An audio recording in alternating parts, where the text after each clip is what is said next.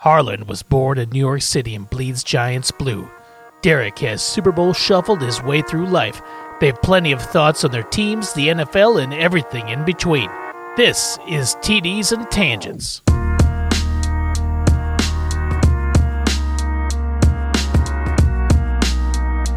We're live.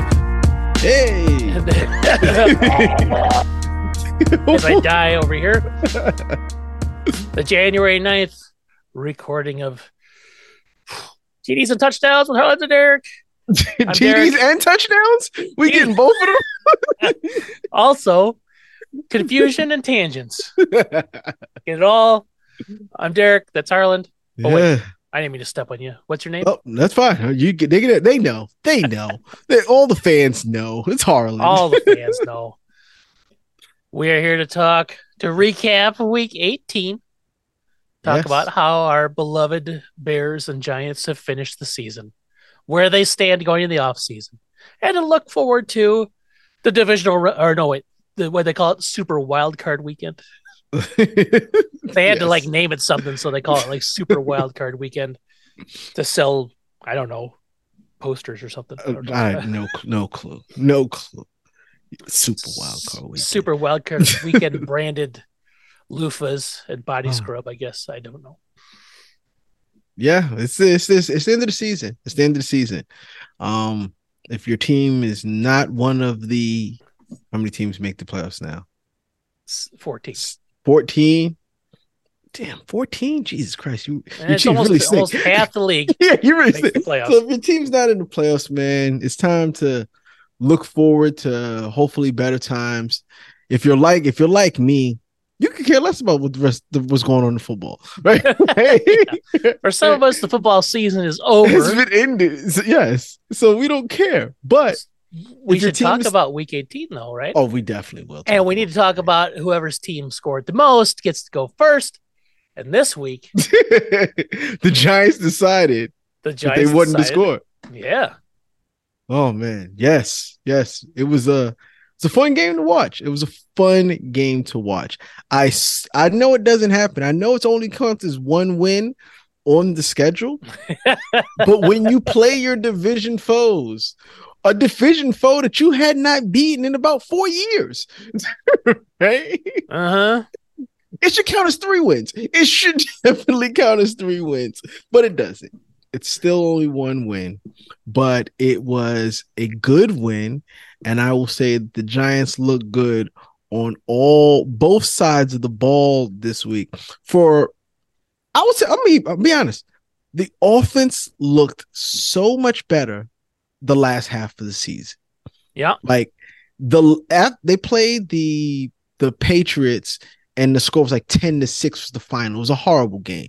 But since that game, they've played better on offense. I don't know if it was Tommy DeVito coming in, if they somewhere along the line, Mike Kafka started running a different offense for the backups. Because even when Tyrod Taylor initially came in to back up DJ, it doesn't look like they were running that offense that they were running towards the end of the year. It looks like they had Tyrod running DJ's plays, and they realized that wasn't going to work with Tommy DeVito. And then when Tyrod came back, Tyrod said, "I want to run those plays. Those are plays I want to run." And the offense looked better. The defense played lights out. Sunday was a game where I think Saquon was 90-something yards going to the game away from the 1,000 yards. I know that meant something to him. Once again, the Giants don't care. Wasn't there bonuses attached to his Yeah, but he was nowhere near those bonuses. The bonuses were so ridiculous. It was 1,400 yards or something like that, wasn't it? Or and he 2,000 combined yards or something. The numbers that they asked, I think he'd only had done one time in his career. Yeah, it was like, all right, Saquon, this is you. If you set these numbers, you thought very highly of yourself. But the Giants decided they weren't going to run him out there. They Yeah. weren't going to either injure him or whatever, which might have been good, but they weren't going to run him out there and let him run the ball 20 times, which is what I think they need. And honestly, it wasn't needed. This is the week that they're supposed to be getting bonuses. He was nowhere near where he was going to be able to get his bonus. Tyrod Taylor, I believe, gets win bonuses attached to his because he started a bunch of games and got some wins under his belt. So there's some bonuses there. But the Giants played a solid game. They went out there, Wink blitzed Hurts at 1.80% of the defensive plays called were blitzes. They worked, they got to Hurts, they hit Hurts, they changed up everything. Like they made it difficult for him. They were hitting the wide receivers. They were playing defense. The play that got AJ Brown injured was a fumble. He caught the ball, took 2 steps, got smacked out of his hand. The ball fumbles out. They didn't tackle him. It's a weird landed. So I wouldn't blame the MetLife turf this time, but I'm pretty sure he will if his knee is really hurt. The way the injury looked, it did look bad, and you hate to see somebody get injured in the last, especially a playoff team that has aspirations to go far. I don't think they will, but no, they had aspirations to go far. So you don't want to see guys get injured. He got injured. Hurts was injured for the dislocated finger. I thought it was broken. I was like, I really hope his finger's not broken because that would, in a game where they honestly didn't need to play. And I've got Eagle friends, and they're just like, yeah, this didn't need to happen. No, none of those injuries need to happen. They were playing their guys because there was a small chance that they might have won the division. It would have required that the Washington Commanders beat the Dallas Cowboys, and that was never happening. It was never really in risk of happening, but the coach had to leave his players out there. He had to. Yeah, I get why he did it. It's unfortunate that he had to do it because they just really had to win 2 of their final 6 games. That's it. And they couldn't do it. They couldn't do it. No. Any one of those other games they win, they don't have to play their starters. Like, that's how crazy it was. They don't have to play their starters. AJ Brown is not injured. We don't know what the injury is. They said it's not MRI serious. Still, nothing's come back yet. Yeah, they said not serious is all I've seen, but that could be a sprain of an MCL, or ACL, which he's still not going to play with those. Yeah, that's like a 3 to 4 week injury, right? Exactly. So he's not going to play. So what's funny about sprained MCLs, and I'm going to tie it to the Bears because Jay Cutler went out there in an NFC Championship game against the Packers and sprained his MCL and tried to play. And the medical staff would not allow him to play. And the Bears ended up losing, and then Aaron Rodgers gets his first and only Super Bowl victory. Jay Cutler was hated so much by the Chicago Bear fandom because he would not play hurt. That, like, I'm not even joking. Like he has no heart or whatever, right? So it's a 3 to 4 week injury. A sprain is a mild version of a tear. It's not a complete tear. It's just a sprain.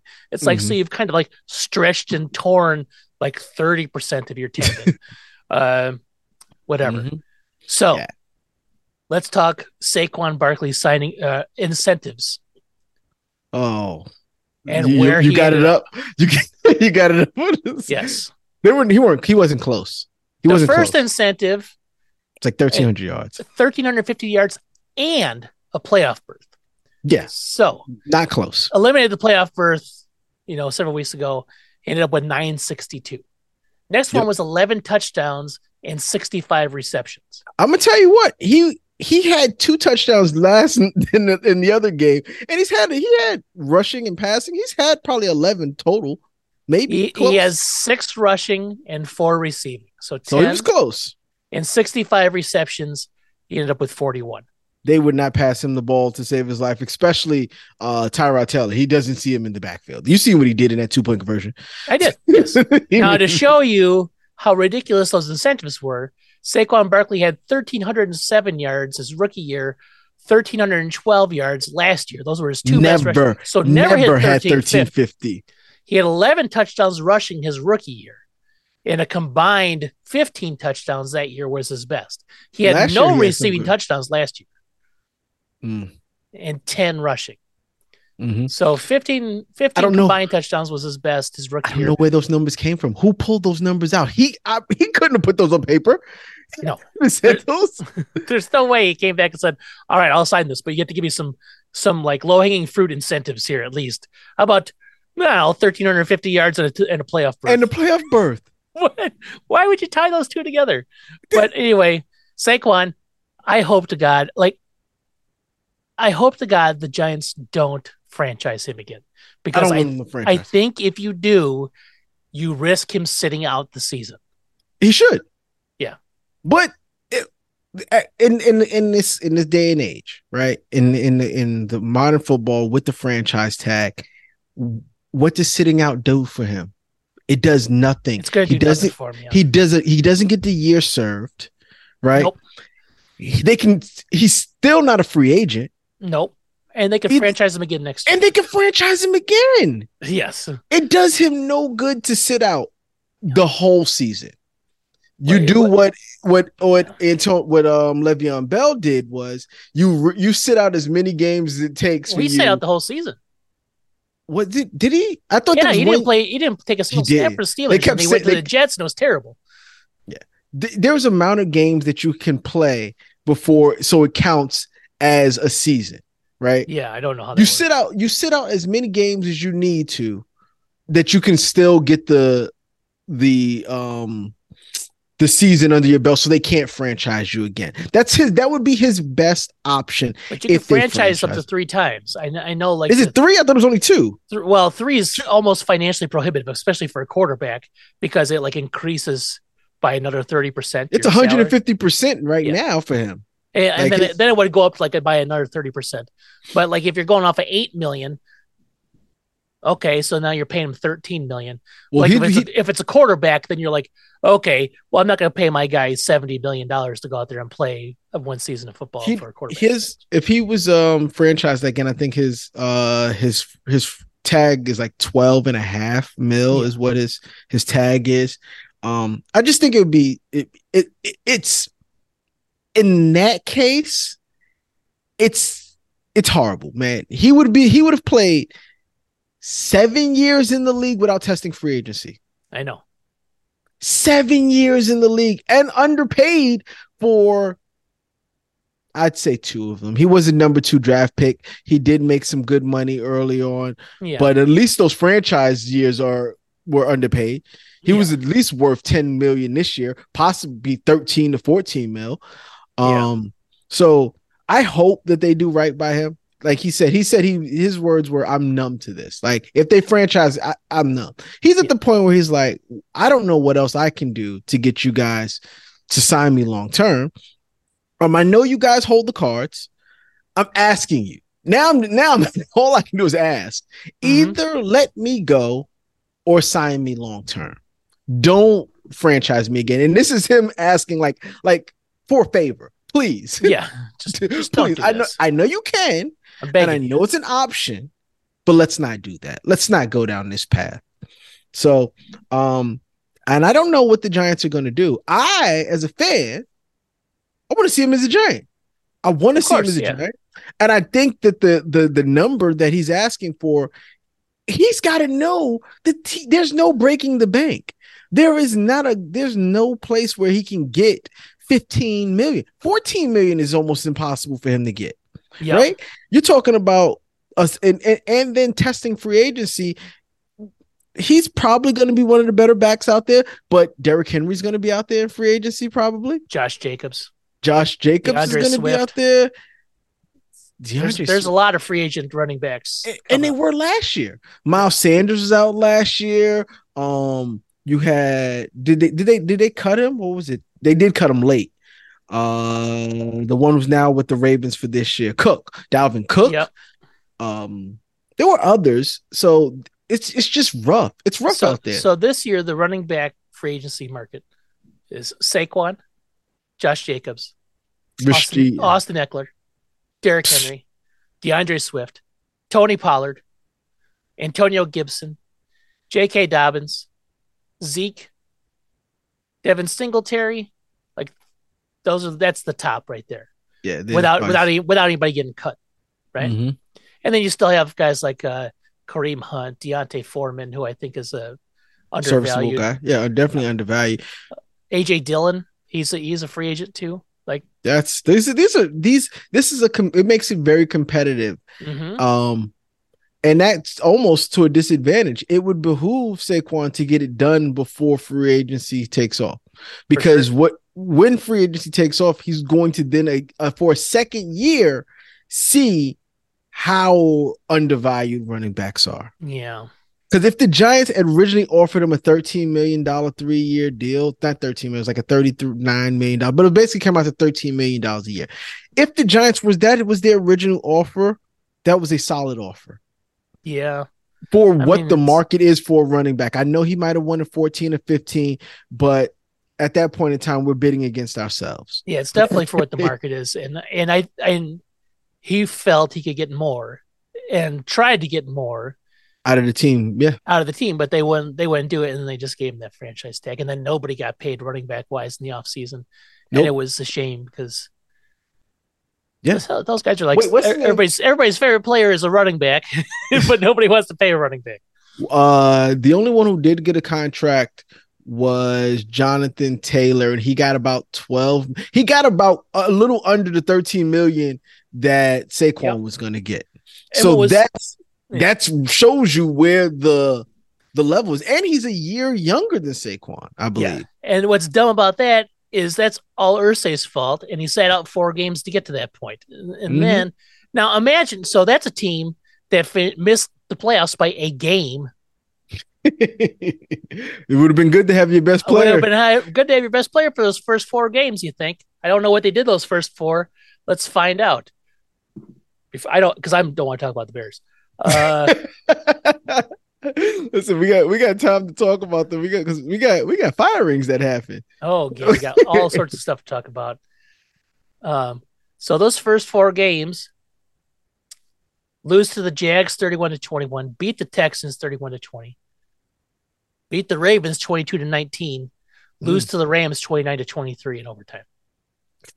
I'm pretty sure West End would have helped one of that game. Jags or the Rams, yeah. Yeah. You think you could have come out of those first 4 3-1. They'd be like, whoa, how does that happen? And it's not like it's the thing about it is it's not like Jonathan Taylor sat out. He wasn't even a holdout. Yeah. They said he was hurt. They put him on the IR because they were trying to shop him. They were trying to trade him. Yep. No, it was just dumb. There was no reason. They could have just easily just said, okay, just play. He was going to play. He wasn't sitting out. Yeah. Irsay's a moron. All right. Speaking of morons, the Chicago Bears played the Green Bay Packers. Before I even talk about any of the game, I have to read you a statistic. Okay. Or a series of statistics that will make you vomit in your mouth. Since 1992, when Brett Favre became the starter of the Green Bay Packers, Brett Favre was 23-13 versus the Bears, right? Over 13 seasons. Okay. Aaron Rodgers then took over and was 25-5 versus the Bears over 15 seasons. Now Jordan Love has taken over, and he is currently 2-0 versus the Bears.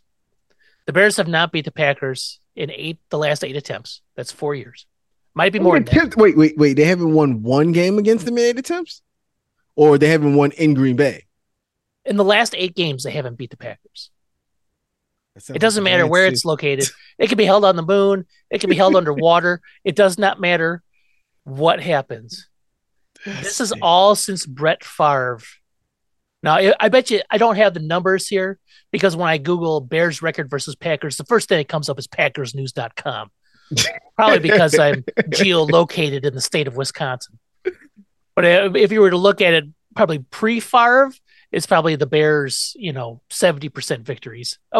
Except for in the 70s when the Packers were good, but the 80s and the up to Probably 1992.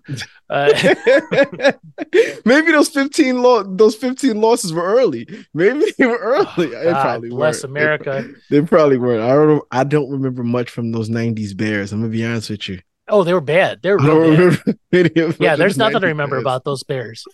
I think they probably made the playoffs once in the 90s. Mm. So that right there, That's tough. oh, That's tough. it's And very tough. I'm gonna be honest with you. It's Like hilarious. that's the reason why in our picks I said Green Bay. I don't know what it is. Like I think that y'all should be like if you was to match team for team, Uh-huh. I don't think that y'all are that much worse No. than the Green Bay Packers. In fact, in some cases, you're way better. Yes. But it's just when the green and the blue go up against each other, Yep. green Yep. seems to win.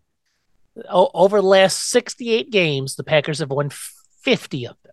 50 and 18. That one makes you throw up in your mouth. Yes. That's that. Yes. 50 out of the last 60 times, or 50 out of the last 68 times they've played, the Packers have won. Doesn't matter location. I'm be honest. I would low key, if I was the owner, try to get us out the conference and then get us out the division. So we don't. So that's why this offseason was so funny to being a Bears fan, but observing other Bears fans, right? Because Bear fans were talking crazy shit, right? Because it's DJ Moore, and we might have had the absolute worst team in football last year, which they did. And we might have been absolutely devoid of talent, which they were. But we have a wide receiver now, and that's going to unlock everything that this offense can be. We're going to see Justin Fields be the superstar that he is, so much so that there's dipshits on TV like Dan Orlovsky. Oh, there's going to be people voting for Justin Fields is going to be in the MVP conversation this year. So there's so many people puffy-chested about the Bears that had no right being puffy-chested about the Bears. So I'm a meatball. I love the Bears, but I know when they're bad, right?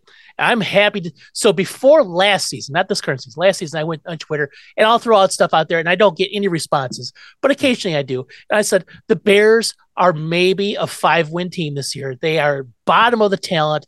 And then I got in an argument with the only person that replied to me, some dude, is like, you're obviously not a Bears fan. You got to watch the game. That's why they play the seasons. Like, what are you talking about? They have nobody on this team. They was the last 2 years. They've got 2 wins and then 3 wins and then they went 3 wins 2 years ago and 7 wins this year. So they've improved. But 3 wins last year, they were a stripped down to the tires team. Ryan Poles came in his first season and said, we are, because they were upside down a lot of contracts. Khalil Mack was going to kill him contract wise.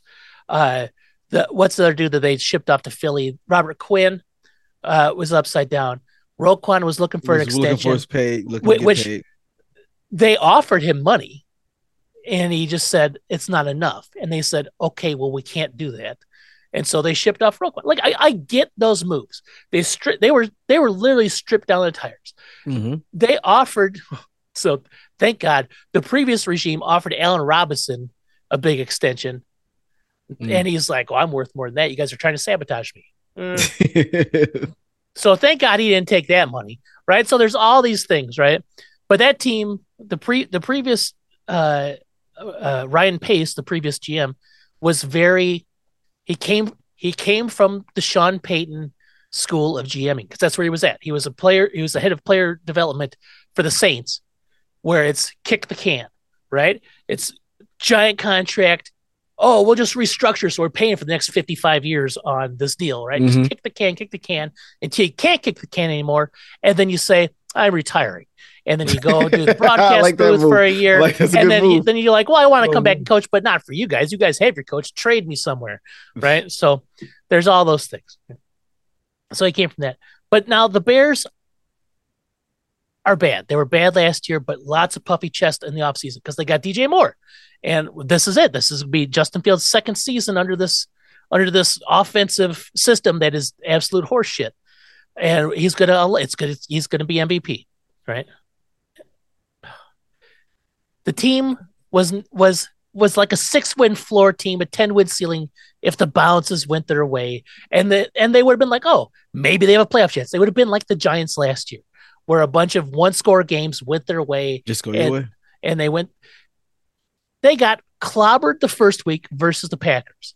They were unprepared. They looked like horse shit. They were terrible. And then it was like, well, this season's over. Like every Bears fan that was every Bears fan puffy chested coming into the season was immediately fire the coach. I'm gonna tell you why. Like they saw Aaron Rodgers was no longer That's what in it was. Green Bay. So here comes Jordan Love. And they said, now it's our time. Yep. We will dominate y'all the way y'all have been dominating us. There's still opportunity for that, right? But here comes Jordan Love. He's played like 18 snaps in the NFL. He played almost nothing in college. Mm-hmm. He's been sitting there. We don't know what he learning. Is. And in fact, he must be terrible because the Packers wouldn't even commit a 5th-year option for him. So they did this weird restructured deal where he gets like maybe $1 million more if he plays good, right? Like there's all these things, right? Like, so there it is. And Jordan Love, that first game, torched the Bears in the second half because the Bears don't cover the middle of the goddamn fucking field, right? If it exists between 3 yards and 12 yards, they're just like, you can take it, right? And I hate it. I hate that defensive scheme. That soft zone 4-3 is the worst, right? There is not an offense alive except for the Bears that can't figure out how to shred a zone. Okay, like just run a bunch of quick slants and it's out there in the soft part and just throw it to those people. That's all you do. That's all you have to do, and that's all they do to the Bears. Okay, that's all they did that first game, right? Ooh, it's terrible. The Bears season started off bad. 4 games of really bad. That fourth one was the Denver Broncos game where they're up 27-0 to the team that had given up 70 points the week before.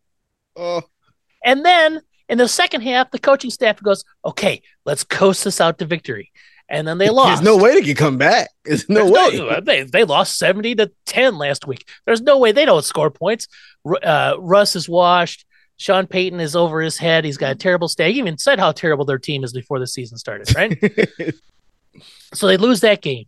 And that was the game where I was done with the Bears for this season. I'm like, you got to fire everybody. You have to fire the staff. I think I said that repeatedly. Mm-hmm. You have to fire the staff. Then eventually the team started to play. It's almost like if you would have had a preseason and like proper practicing and played your players in the preseason, maybe they would have been ready for the season. Maybe they've been warmed up. Who knows? I don't know. I'm not one to say because I'm not a football guy. Right? Whatever. Fast forward to week 18. This should have been the redemption game. This should have been the opportunity for the Bears, who have been playing really solid football. I hesitate to say good because they haven't been super good on both sides at all times, right? Mm-hmm. But they've been playing solid. The defense has been pretty darn good. Super on takeaways. They're leading the league in interceptions. They went from 4 interceptions up to week 8, and then they had 22 going into last week. Right. So they were leading the league in interceptions, like takeaways, those things like crazy, like that. The addition to Montez Sweat up front, creating pressure, opens up the defense, and they look good. Justin Fields been playing well since coming back from his dislocated thumb. Right. His highs are high, his lows are lows, but the overall result was a 5-2 record going into that game. Right? He was 5-2 since coming back. Mm-hmm. The Bears shit the bed like they always do. It's almost like they're like, I don't know how to coach against these Packers. Like they're so worried about losing to the Packers that they just make themselves lose to the Packers. It's like, might as well just get it over with and lose. I don't understand what they're doing. They played the worst defense of the season. They had a 12% pressure rate for Jordan Love. Jordan Love was pressured on 12% of his snaps, the lowest number of the season. On the flip side, Justin Fields only dropped back to pass 25 times. He was pressured on 18 of those dropbacks. 18. Pressured 18 times. And I hate this stat, this time to throw stat, right? Because time to throw implies there's 2 ways you could take it. Oh, look at that. His pocket is so good. He can just stand back there for 3.5 seconds every time. No, What happens is good quarterbacks with good offensive schemes don't have to stand in the pocket because their system gets people open where they take their 5 steps, they throw the ball before they're even stopped moving, and they hit a guy that's open because there's that's the way the route tells you. There's a series of complex routes that are schemed to get a person open versus a specific defense. And a good offensive coordinator knows how to use those plays and when to call it. The screen works a lot. Nah. Only if you can establish the idea of a screen. You can't just throw 10 screens and hope one of them works. You can't do it. So then Justin Fields, yes, he gets the ball. Yes, he has a long time to snap the throw because he has to stand there and wait. And I lost Harland. What happened to my picture? I don't know. But he waits, and then he scrambles, and he tries to run away. He gets sacked. He got sacked 5 times in the game, and I swear to God, he gets the ball in the shotgun, takes his whatever steps are required of him to take in this play, and he has someone in his face before he can even wind up the ball. It should really be the eyes downfield like the time, because chances are I watch Daniel Jones do it. You take the snap. You want to keep your eyes up down the field to look. But you can't. You can't. Because you have to process the 3 guys that are in your face. Exactly. So that happened. And when Justin Fields actually passed the ball this weekend, he was good. I think he was at one point, he was like 9 of 11 for 98 yards with a 130 passer rating. Then they didn't throw the ball in the third quarter for whatever reason. He wasn't allowed to throw the ball in the third quarter because they ran 7 straight times, leave him in a 3rd and 12, and then get sacked on an insta sack. Like the ball touches his fingers and 3 men are in his face. You know, what can you do? What can any human do in that situation? Right? Nothing. Terrible scheme. So that's on offense. On defense, they just all laid down except for Tyreek Stevenson, who balled out. He had a forced fumble. He had a nice pass breakup at the end zone. And my favorite play I only have one highlight for me to talk about in this game, and it was at the end of the first half. The Bears inexplicably all season if they've won the toss, they've accepted the ball in the first half. And if a team has won the toss, they've always deferred. So the Bears have had the ball almost every opening kickoff. What that leaves, though, is the opportunity for a team to get the ball right before the half and then get the ball right after the half. So good teams, because the Bears play this weird-ass, soft-ass, prevent defense, we don't want to score, so let's back off and let them go 60 yards, and then we'll try to stop them then, right? Teams have almost always doubled up on the Bears over the last 10 weeks. Get a field goal, a touchdown, and then get the ball back and then get a field goal or touchdown. It's almost always happened. And guess what happened this week? The Packers were in a position to do that. Packers ran up all their timeouts. They had some really bad clock management, but they ran one more play. They had 8 seconds left. They ran a quick out to the right side, hit I don't know, one of the receivers. Tyreek Stevenson comes flying in and hits the dude, forcing him to be moving backwards when he went out of bounds. If you're moving backwards when you go out of bounds, the clock continues to roll. Clock doesn't stop. So and the half ended, and the Bears were spared. The Packers kicking a field goal. Holy shit. It was the worst game I've ever seen in my life. I don't know how many times the kids were like, "Are you okay?" I'm face to face with the TV. I'm like, "What are you?" I'm screaming at some points. It was the worst. That was the Bears. Packers make the playoffs. The Bears go into the offseason as improved failures. What makes it worse, and your team had a better record than my team, right? My team started out bad, and just by beating the Eagles, you're in a better mood. Yes, it's a rivalry game, right?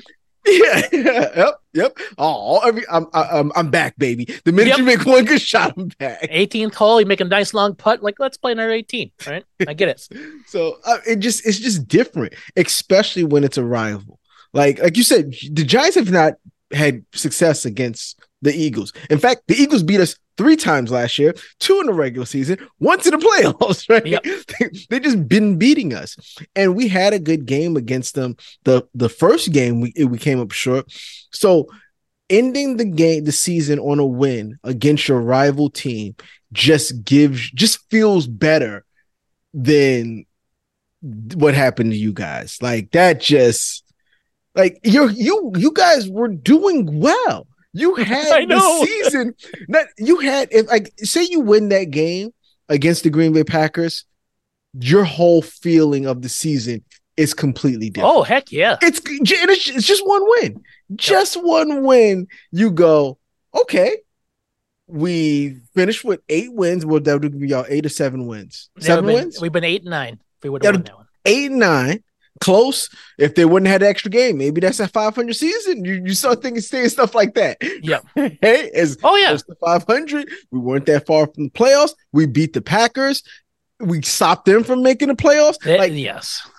All of that would have changed it. And I think your sense of feeling like oh, I hurt this team is because of literally the one game that happened this season. I don't hate the team. I just recognize what the team is. Right. And I recognize it. I'm almost 50 years old and I can count on one hand the number of seasons that I felt were good from the Bears. Right. And only one of them ended in a Super Bowl. And that was like 40 years ago. Wait, no, that was it 2006 year. That was a good team. That was okay. So there's one. 1985. There's 2. That's 2. There was that color year. Even that color year where they the color year. Yep, I'm counting that. There's 3. 86 was really good, but they lost to Washington in the playoffs, and that was the Giants year. Yeah.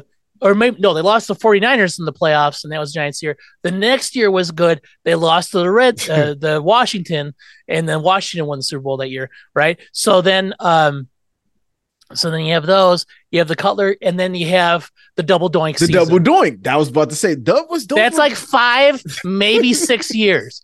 There's other years in there where they made the playoffs and you're like, oh, they shouldn't be in the playoffs. And they kind of like they would win a game. You'd be like, oh, like Lovie Smith had some good seasons in there. But he only had like one really good one, right?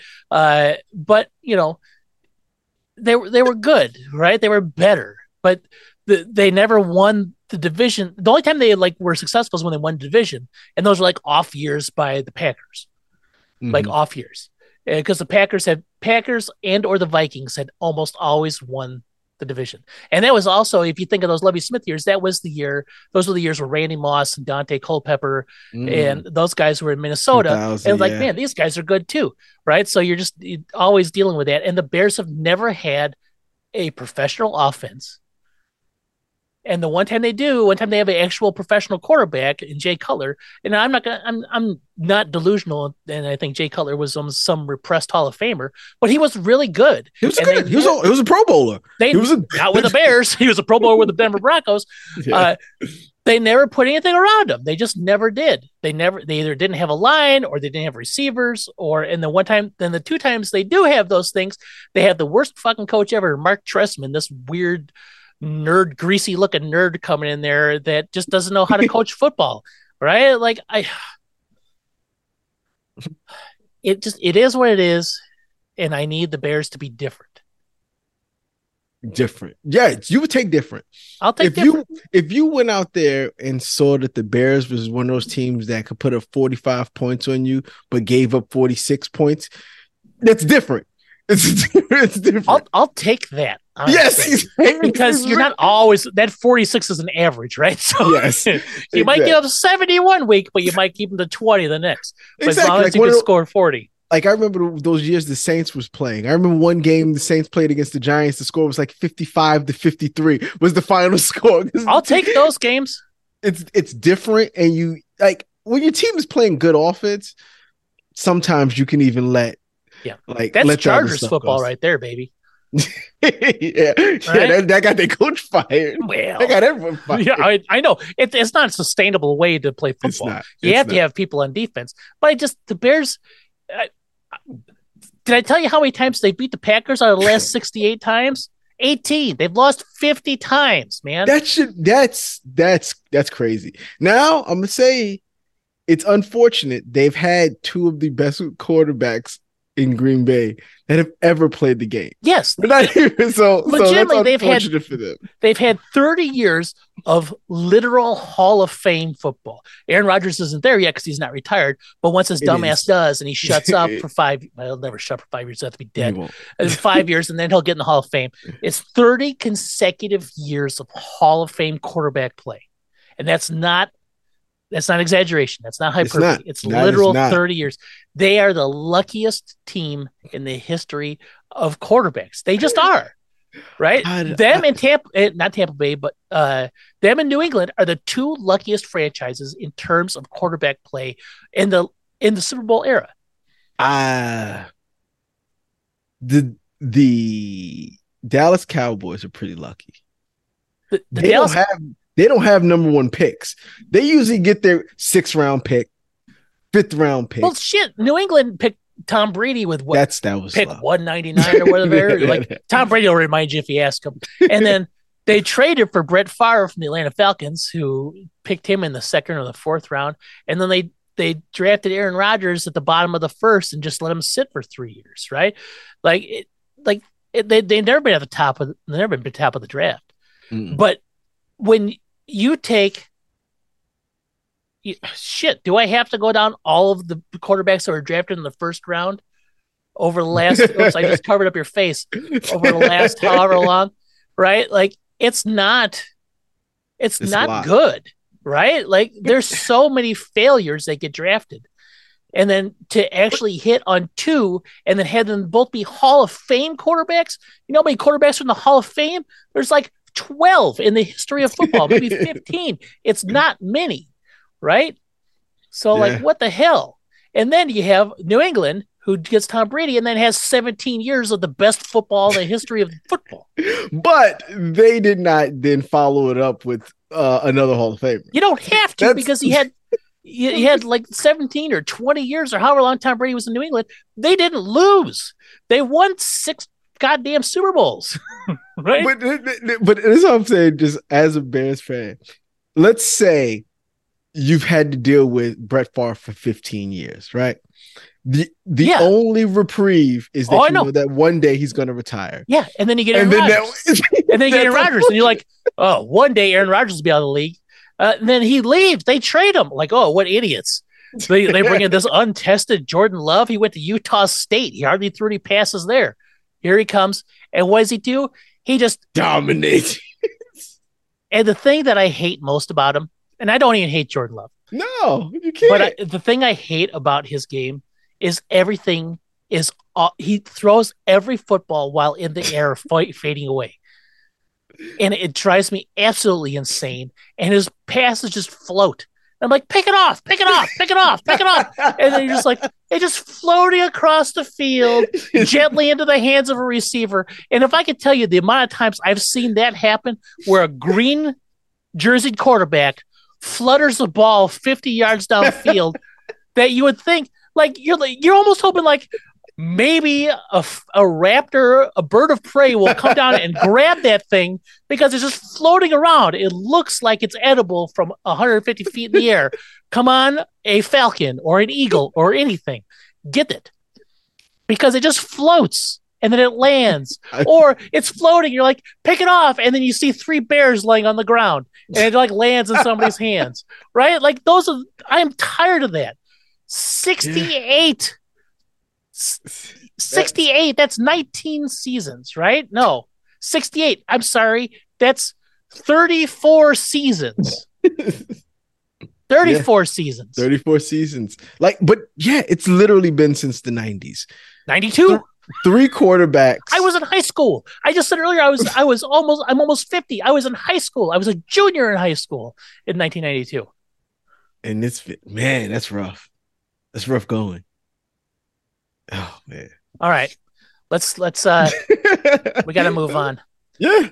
Other games. Jags stinking it up. Oh, the Jags, the collapse of the year. Collapse.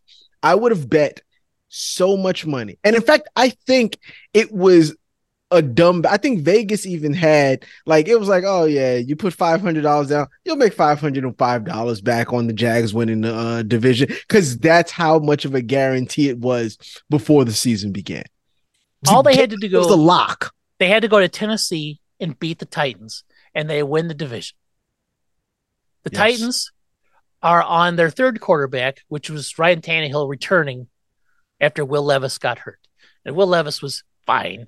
Ryan Tannehill has been okay historically. He's been had good seasons, bad seasons.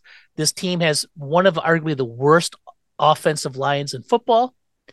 The Jags have a pretty good pass rush. I know I've talked about Trayvon Walker a few times. He's gotten really good this year. He's good. Yeah. He wasn't first pick of the draft good, but he's good, right? And they have Josh Allen. He's been fantastic. Yep.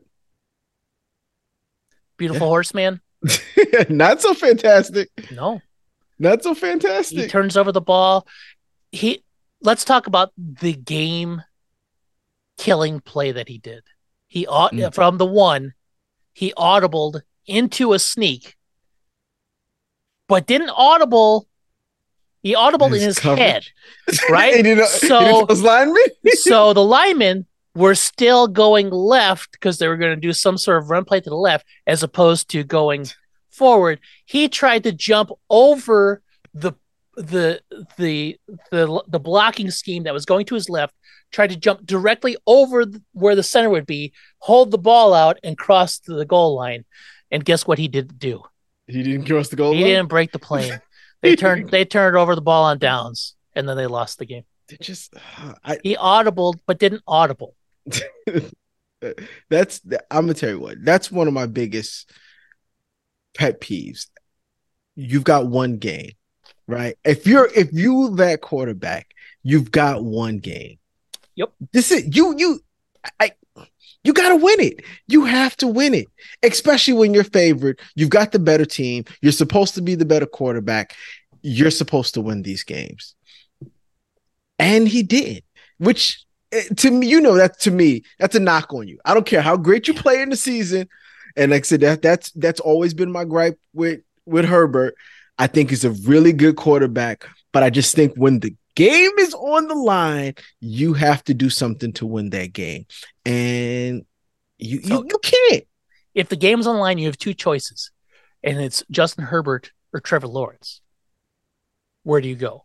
I'm definitely not going to Trevor Lawrence. It's got to be Justin Herbert. Justin Herbert's a fantastic quarterback on a piss poor team. If you put Justin Herbert healthy on a Jaguars team, I think they win 13 games. It's a good team. It's a good team. And Justin Herbert's a monster. He's good. He's a very good quarterback. He wins, but he doesn't win when he needs to win. He doesn't win the way you think he should win. Now, I'm going to say this about Trevor Lawrence, though. Like, it's not like they were going up against the Ravens. Nope. They weren't going up against the Browns. They weren't going up against the Bengals, the Steelers. They were going up against a 5-win Titans team. And they lost. They lost on the road in a game they had to win. They had to win. They lost. And that allows Mike Tomlin to go to the playoffs. I'm sorry, Steelers fans, if you're listening, I can't stand you guys. I honestly really like the Steelers team. You fans who were talking about Mike Tomlin needs to be fired. I am not. I am an outsider. I understand. I am not a fan of the team. I don't watch the game. What I see is his record. Yeah. What I see is the talent that he has on the field, and it's that for the most part, it's devoid of talent. I've said it since we first started this podcast. I don't understand how he's doing it. It's got to be magical, right? So for those fans to want that man gone, for who? Don't know.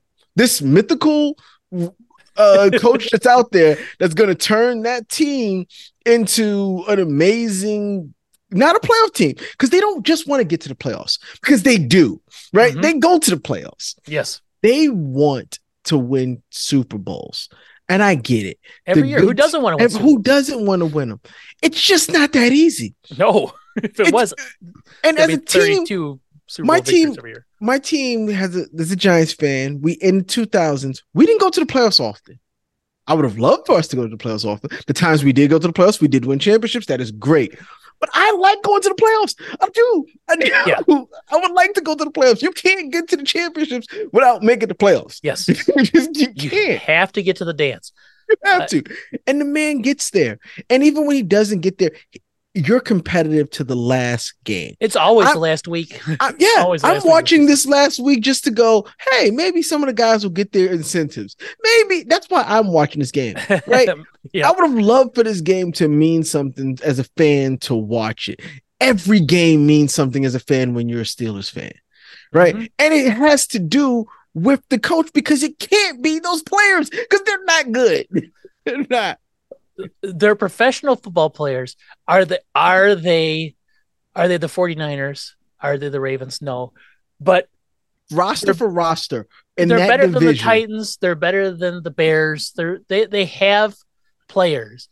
They have TJ Watt, who's hurt, but they have TJ Watt. Defensive player of the year candidate every year. He's the only player to ever lead the league in sacks 3 different seasons. Ever. And he did it again this year. Right? He's really, really good. But somebody's got to put the ball in the end zone. Somebody's got to put the ball in the end zone. That's what I'm trying to say. They worked, and they were still winning. I don't get it.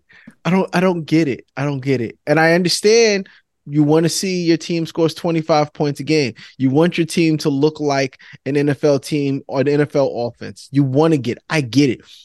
But wins over everything. I truly don't care how it happens. Everyone said last year the Giants was winning those close games. Sure, I'd rather win them than lose them because, like I saw today, Giants are 3 close games away from winning the playoffs, being in the playoffs. Mm-hmm. Right?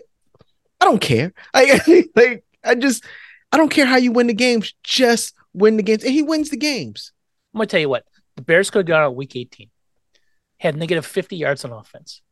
And somehow, like, if it came down to the last snap and the ball was jettisoned out of the hands of Jordan Love and rolled 88 yards in the opposite direction and 15 guys were rolling on it and they ended up with the Bears in the end zone, they won. I don't care. And they could have won 6-3. I don't care, right? Just win the games. Just win. That was one of the arguments, and we'll talk about that because head coaching. But one of the arguments this year with the Bears are like, well, they haven't beat any good teams. Look who they beat. I'm like, do you want to lose those games? Like, I don't understand. Like, good teams beat bad teams, right? That's how it works, right?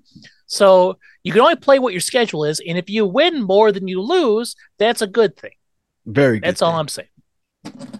And those fans that want him fired, we say it every single time. Who are you gonna get? Who are you gonna get? And they had to win their game. They were upset that their game was on Saturday or something like that because they didn't know, right? So they would want to play on Sunday or whatever. But whatever, they still went out there and played. Yep. Granted, they went against a Ravens team that did. They still had to win the game. Yes. There's other teams that wouldn't have won that game. There's still professional. They're still professional football players, and they beat them. Yep. They beat them, and they're now in the playoffs. And anything can happen. Mm-hmm. Although they probably won't win, but anything can happen. Anything can happen. Just like I don't want to wish ill on anybody, but that San Francisco 49ers Eagles game is a different game. Yeah. If Brock Purdy doesn't get hurt. Yeah. But it happens. It's football. Yes. Anything can happen, any game, but you have to be in that game for it to happen. Yes. Exactly. Right? Exactly.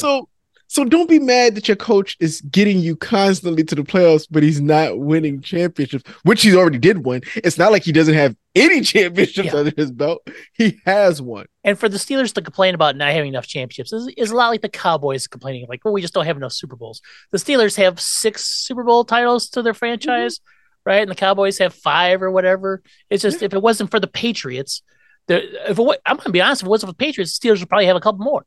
Right? The Chargers probably have one somehow in there, right? It just maybe even the Jets. But yeah, those AFC championship games. I mean, that's just how it is. The Mike Tomlin thing is a lot like that old Family Guy joke. Do you want the boat or the box? I'll take the box because it could be anything. It could even be a boat. Take the damn boat. You want a boat? Take the damn boat. Yes. You got it. a championship winning head coach that doesn't lose. He wins more than he loses every year. Every year. And what I love about the franchise, is that the GM and owner is going, we hear you, fans. Shut up. Yeah, just shut up. We're not changing things. Happening. We know what it takes to win. This guy is the guy that's going to do it. Shut up.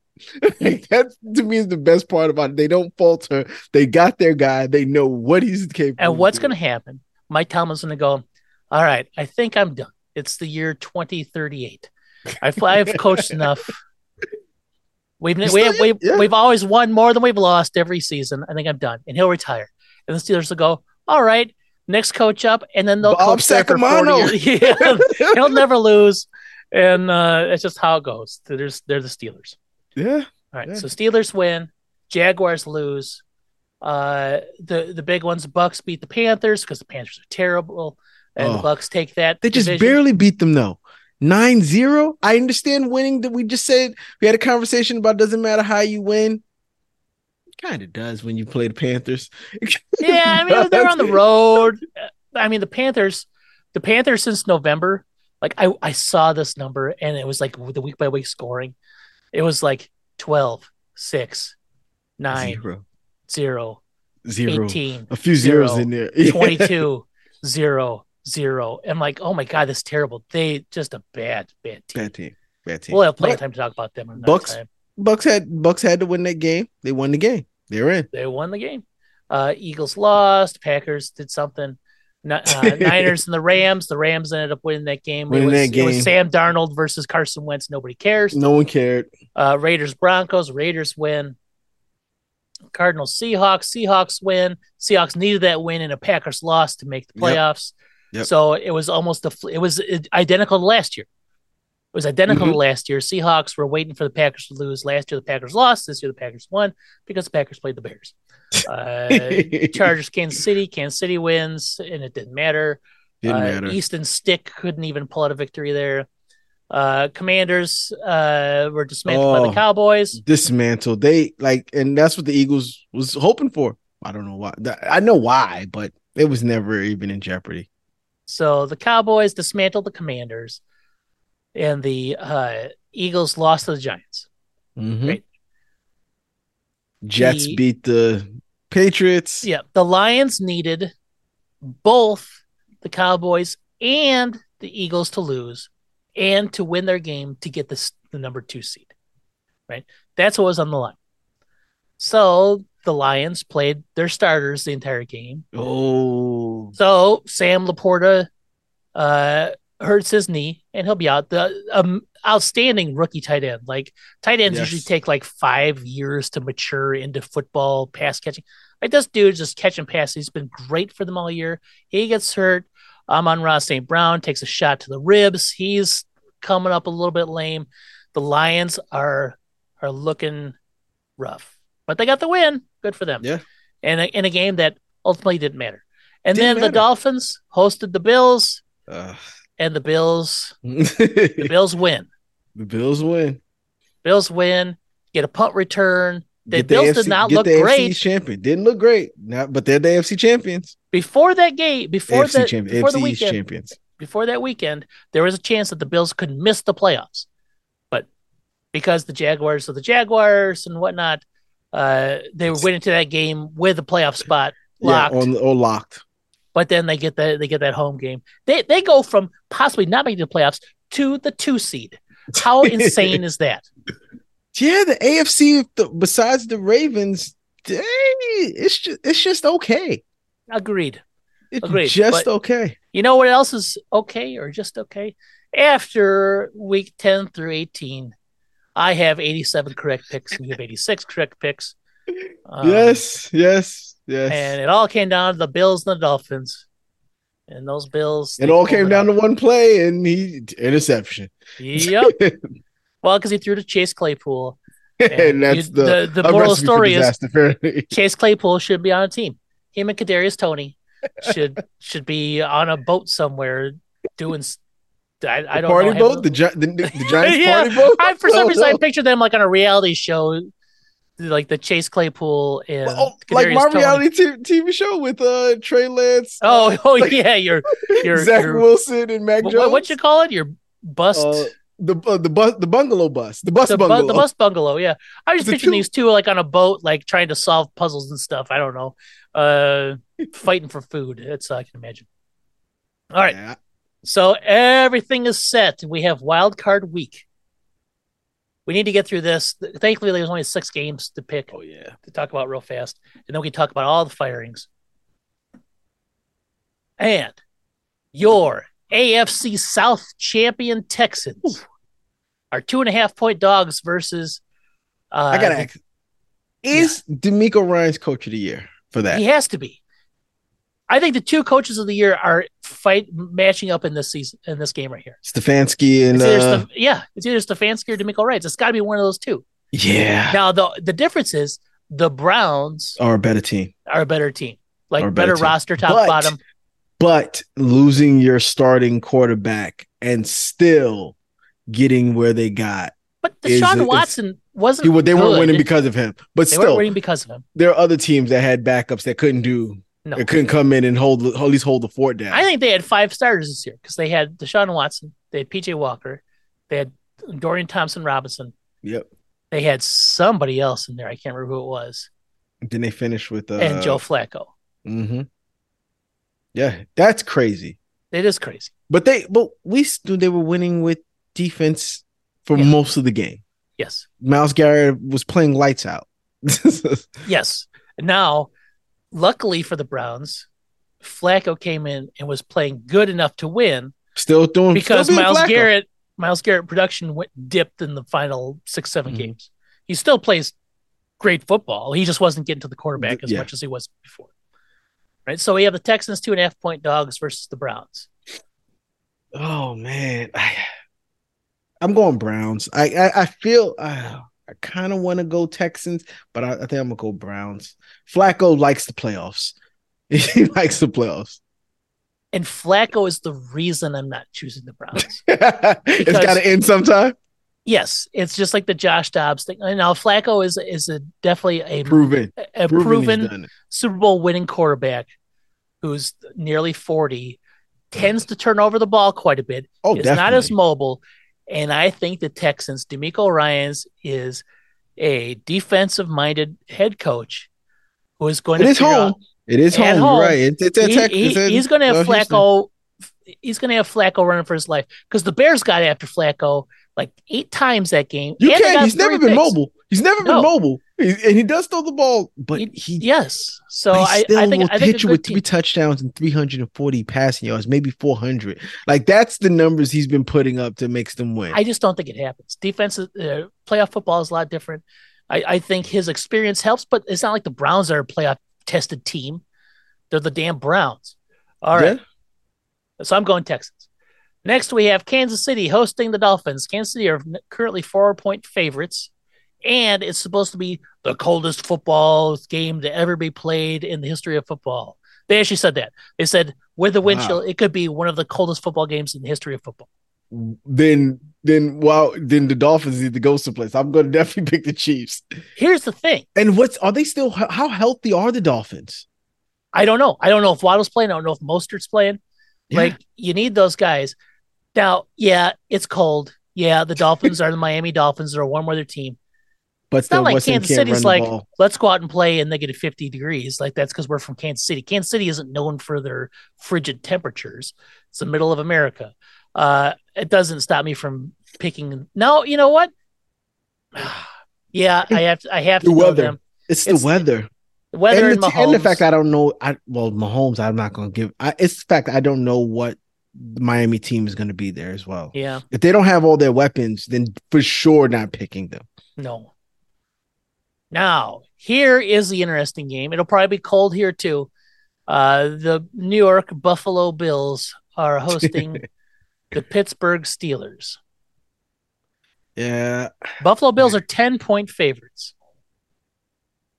Steelers will keep it close. I think in my head, I can see the Steelers pulling out with it. Mm-hmm. But it's just not a smart bet. That's kind of me almost kind of betting with my heart as well. I think the Bills get this. I think Since the the Bills get since the Bills fired Dorsey, right? Dorsey.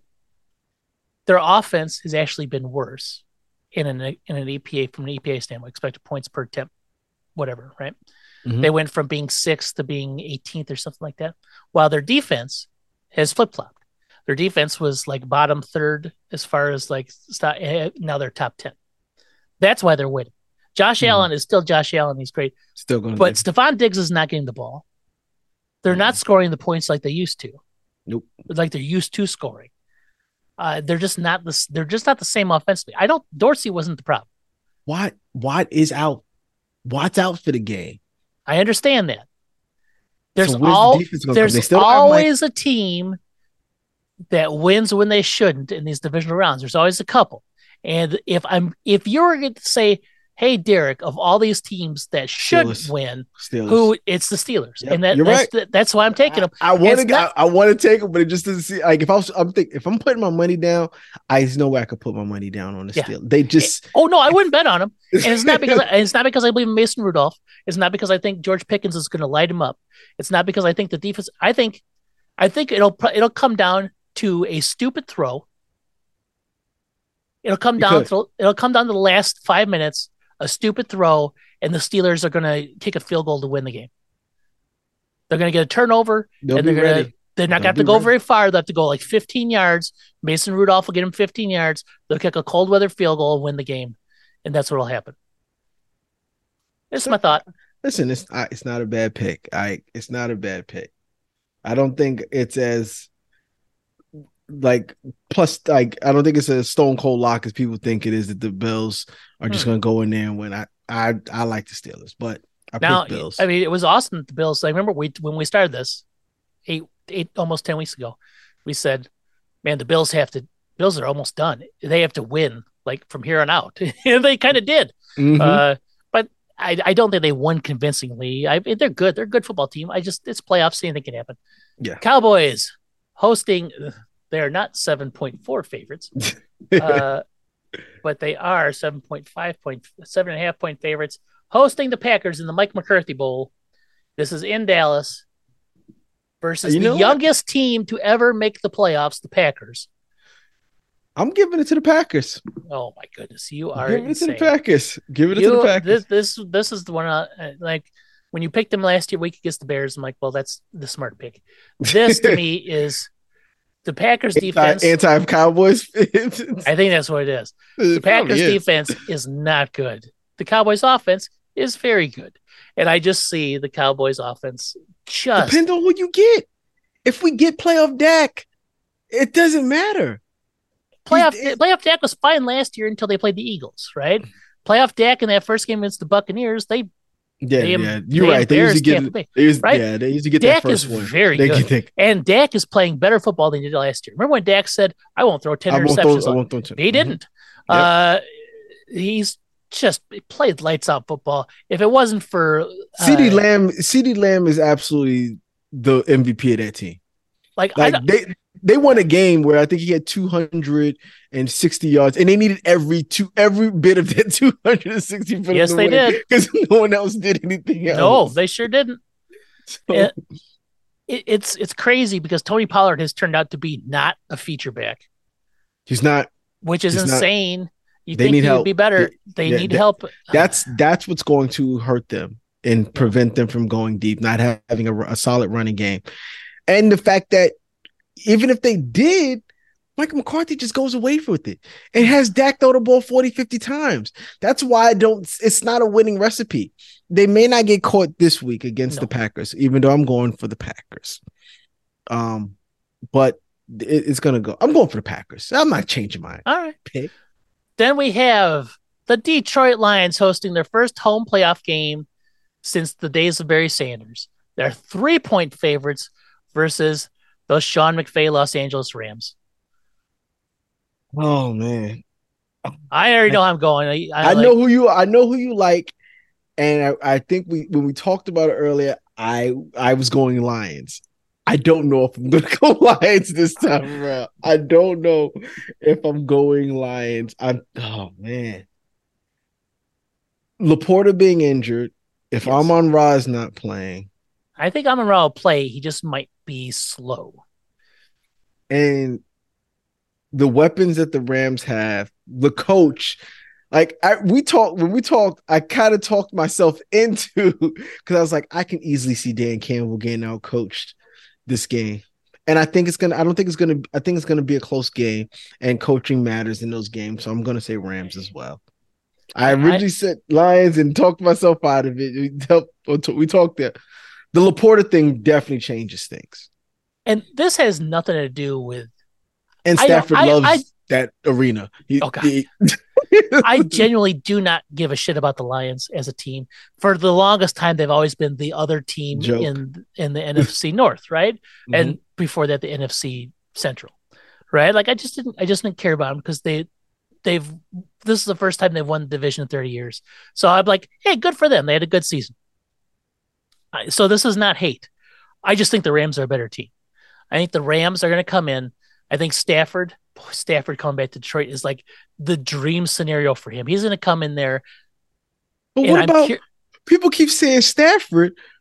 But what about Goff? Goff was in that other place. Yes, He took them to the championship, but they didn't win. yes, And then Stafford, like people keep bringing the whole yeah. Stafford coming Goff back, took him to the Super Bowl, and they lost. and they Right? lost.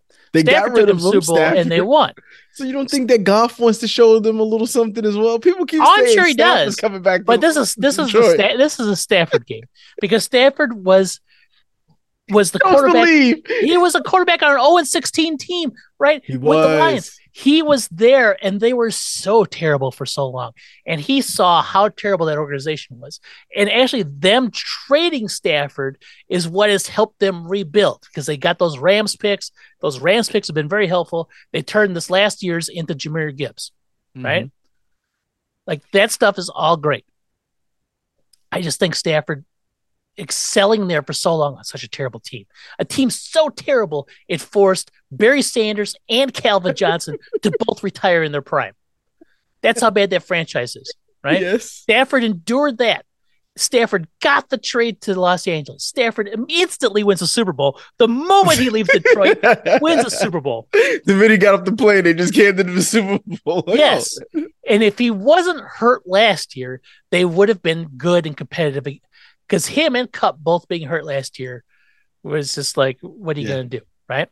Mm-hmm. So him coming back this year, Cup being healthy, Puka Nacua being this insano, Puka Nacua's Bonkers, right? Like he's so good. And then Kyron Williams turning into the feature back that he is. And Aaron Donald still plays. The Rams defensive interior had the highest pass rush win rate on the season yet again.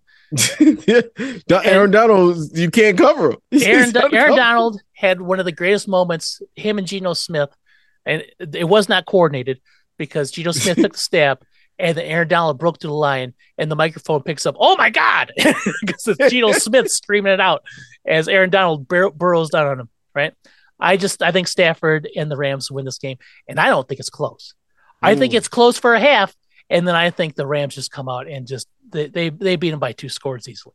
I think easily, and Dan Campbell will do something dumb. He'll go for it on 4th and 8 from their own 30, and it'll backfire on him. Or they'll fake a punt there, and it'll backfire on him. I love his aggressive nature, but there's a point where it's like you don't have to be that aggressive. You don't have to do it every time. No. And then finally on Monday night, we got the Bake Show. Baker Mayfield and the Buccaneers are dogs at home versus the limping into the playoffs, absolutely looking like horseshit Philadelphia Eagles. I don't know. Like, you want to look at the Eagles team and you want to go, they got to turn it around. They're a better team than the Buccaneers. But in the last 6 games, they've given us no reason to think that they can just turn it around. Nope. They've given us none. They don't have a home game. Now, nope. Tampa Bay is not the worst place to play, but it's like they have that big ship and stuff, that cannon. That's cool. I wouldn't be surprised if they should win. The Eagles should win this game. You think so? but I'm not going for them. They have not looked good. They have not. I'm going for the Buccaneers. The Eagles have not looked good for 6 weeks, no matter who they played. Yeah. Even the game against the Giants, they did win. They didn't look good. They Yeah. can't stop anyone on defense. They Yep. can't stop the run or the pass. Yep. And if AJ Brown isn't playing, they have no weapons. Nope. They sure don't. Because is DJ Swift is Swift playing? I don't know. He didn't play. He didn't play against the Giants. He could play. I don't know.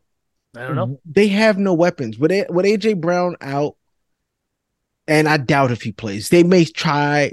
I think what they're doing is they're leaving everything obtuse because they just don't want It's to going to be say doubtful until he's out, right? Yep.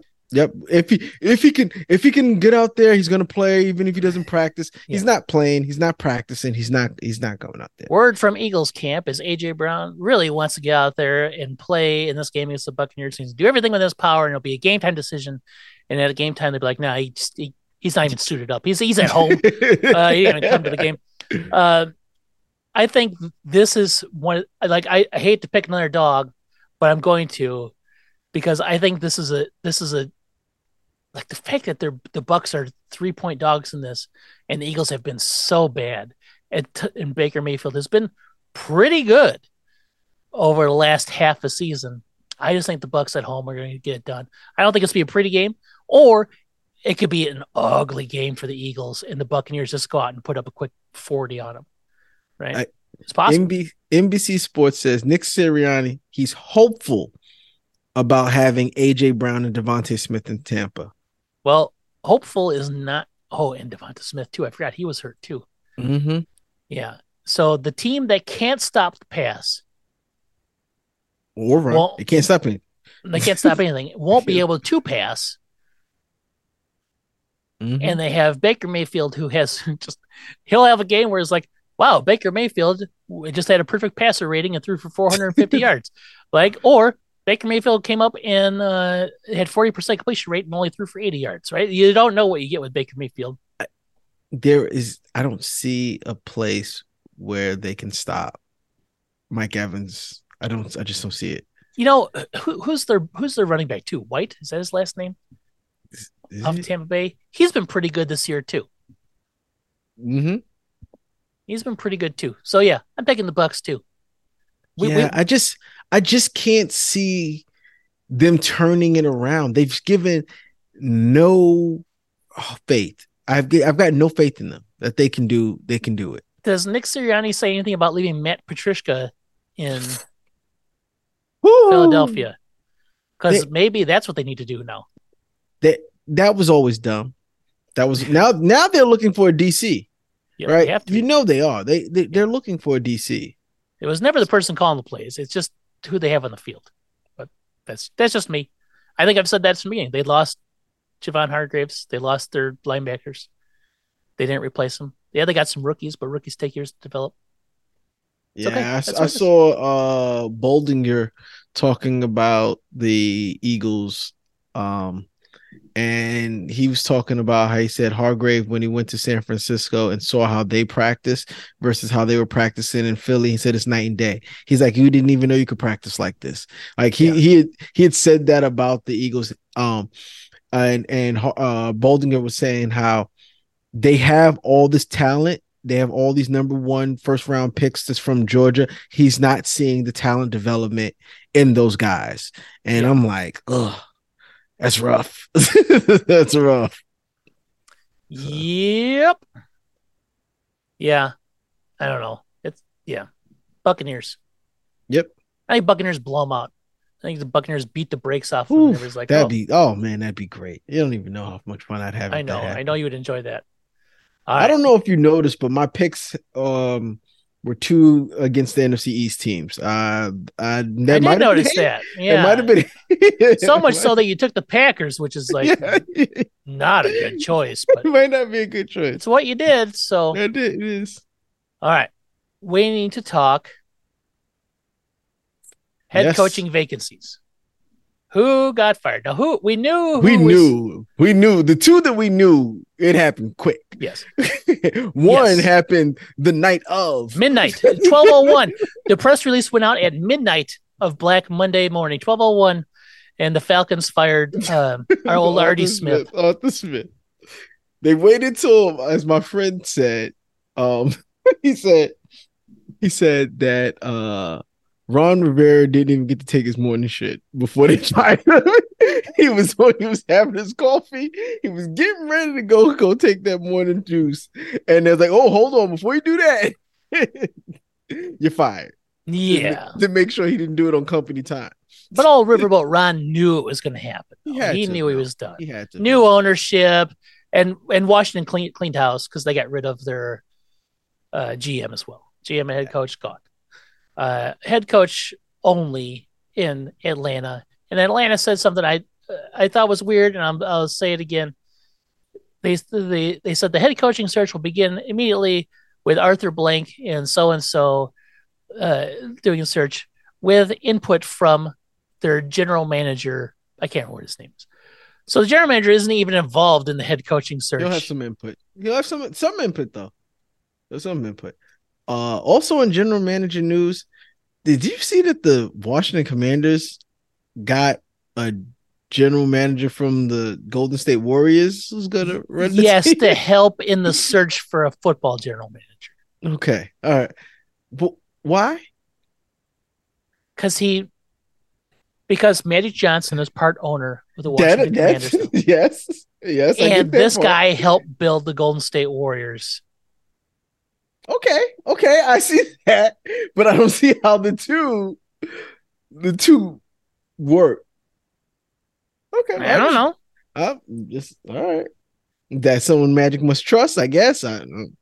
But he doesn't know football. Yeah, that's something I don't get either. But I mean, there was a time, didn't the Browns do that one time? Hire a baseball guy? Yes, to run but they hired him to run the operation. Mm-hmm. He wasn't just a consultant. He was brought in to hire or to run everything. Their draft, I think it was, or something like that. It was just weird. I don't agree with those moves. No, they brought in somebody from the Mets, didn't they? Was it? I thought it might have been. It couldn't help us. Didn't help us. Yes. All right. So those two things happened instantly, like guaranteed. The press releases were queued up. They were on an automated. The whole stories were already written. Yes. They were like they if you check them in today, they were probably drafted on November 18th, right? Yeah. Sent out immediately. Who else did we get? We had. That's it. That's really. I think that's it. Those were the two big firings that happened on Black Friday. We had a bunch of DCs. Wink from the Giants, which is the one I did not want. Yeah, he left. I'm throwing air quotes on. He left the team. That's gonna hurt. Kafka's still there, so that's unfortunate. David Tepper fired his general manager. Mm-hmm. Because David Tepper doesn't know what he's doing. No, but he does not. I probably should have fired the general manager anyway. But I don't know. I mean, if you're that general manager, you gotta be like, thank God. Like, general managers don't get second opportunities in the NFL. You never see a general manager that gets fired from somewhere and then resurfaces 3 years later somewhere else. It just doesn't happen. So this guy is probably relieved as shit that his only opportunity to ever do it is over. He doesn't have to work with David Tepper ever again. Then the surprise one today. That was a surprise. This one. The Tennessee Titans fire Mike Vrabel, who has an overall winning record. Got 6 wins out of that team this year. Somehow. Beat the Jags. Kept the Jags out of the playoffs. Division rival. Right? Yeah. Somehow got this team to win. So the team wasn't good last year, but I think Tannehill was hurt or whatever. It doesn't matter. That team does not have a very good roster.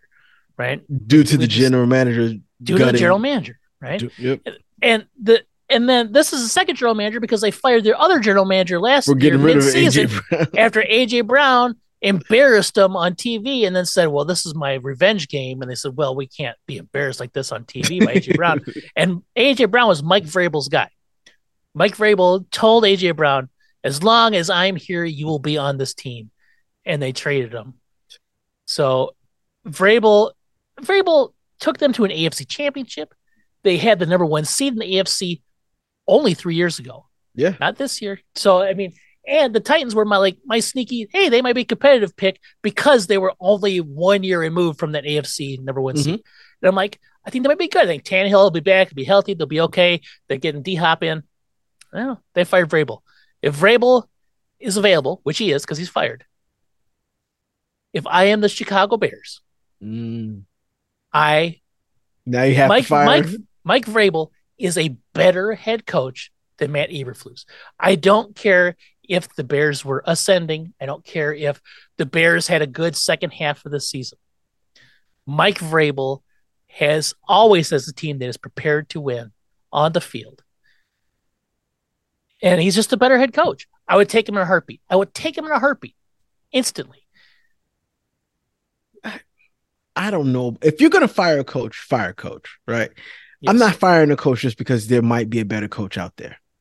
It's not about there might be a better coach. It is there is a better coach readily available who was fired because I don't even know what the Titans are looking for. Would Vrabel have had a better season with the Bears' talent that they have? Yes. He did not have a good talent season with the talent that his team had. The Titans are a worse roster than the Bears. Not by much. Not by much. But they are a worse roster than the Bears. Okay. And they got 6 wins. They did.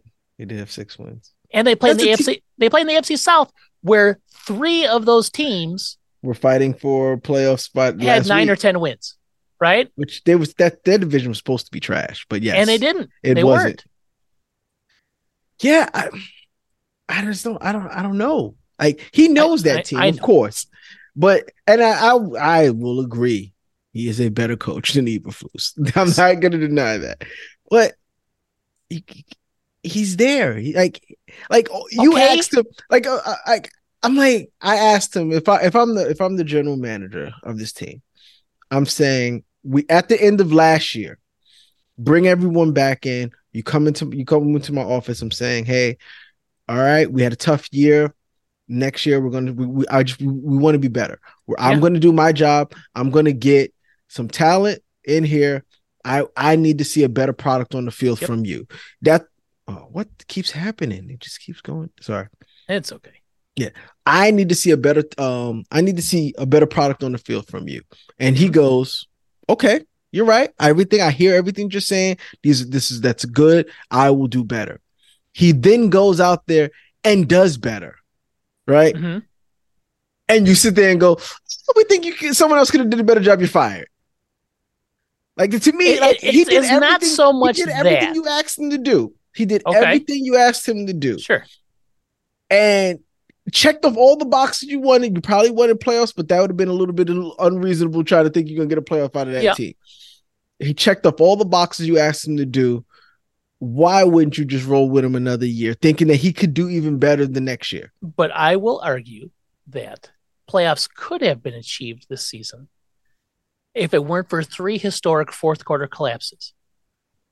And those fourth quarter collapses fall directly on the coaching staff because they failed to adjust. They played not to lose and then ultimately lost because when you play not to lose, you lose. You do. 3 wins. Now, even let's say they only win 1 of those 3. They're playing in week 18 for a playoff spot. Right? Mm-hmm. Those are 3 winnable games, right? 3 games they slip through hands. 1 was against Detroit, which was inconceivable because they were up 2 scores with 4 minutes left. That was very inconceivable.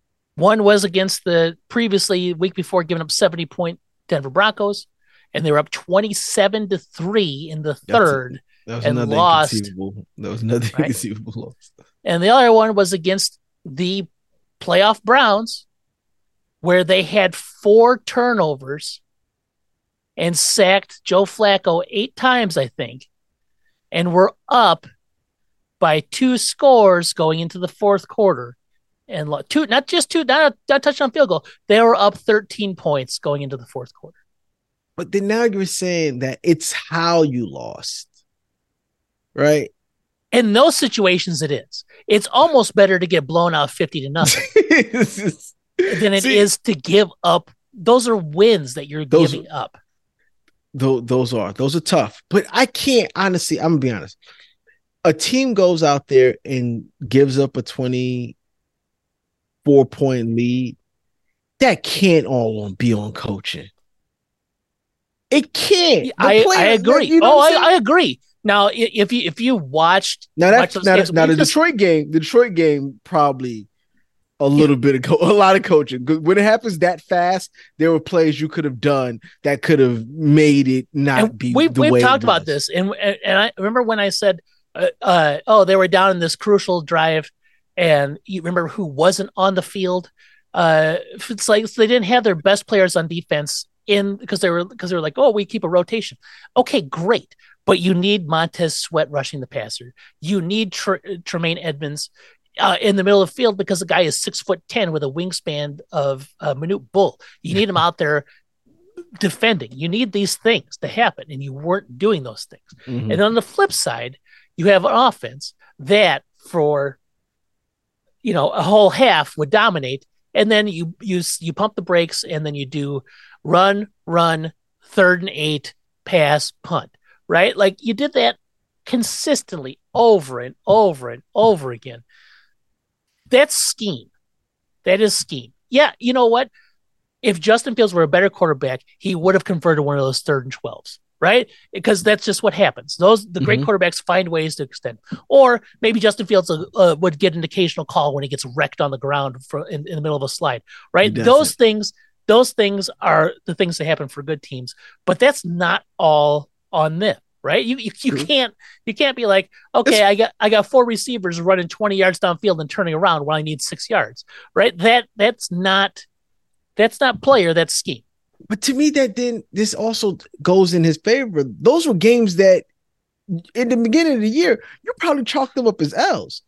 Like if you were looking at the schedule and you saw the Browns, you saw the Lions, and you saw the Broncos, you would have probably said, L. Those are 3 L's already, but those games were competitive. Those games were winnable games. Those games were flat out lost. They weren't. they weren't like, oh man, that was a tough one. Tough loss. It's like, oh, it was close the whole way, and then we just couldn't hang on the end. No, it was we had game. Those were games that were in that like 95%. I know win percentage and all that stuff. Yeah. Is like a garbage number, but like. At some point in the game, it said 99.8% probability of winning. And then all of a sudden, dropped. Yes. Yeah. So, and we talked about this, like losing all 3 had like a 0.0006% chance of happening, right? Yeah. Like ridiculous. Statistically speaking, right? Those are games. Now I don't hate Eberflus. I think Eberflus is milquetoast at best. I think he doesn't project that football aura to him, right? He's not the guy. Which you don't have to be, right? You can be, but even like a guy like Mike McDaniels, who you would not look at him and go, oh, he's a football player, right? Like you wouldn't. He's got that little scrawny weirdo. That dude is football, though, man. You see him in front of his people, and like behind closed doors is one thing that's great, but then you get Eberflus coming out and I hate media because they'll ask it every week, like, will you be the coach of the Bears next year? And it's always the same thing. And he'll say something like, what did he say this week? And I wish I can remember the quote because it's so insane. Eberflusy. He said something like, oh, that's speculation. That's speculation, or that's speculative. Speculation is a word of the future. We're worried about this week. I'm like, what the fuck does that even mean? A word of the future? What are you trying to do? I'm the coach of the Bears until I'm told I'm not. That's not even coach talk.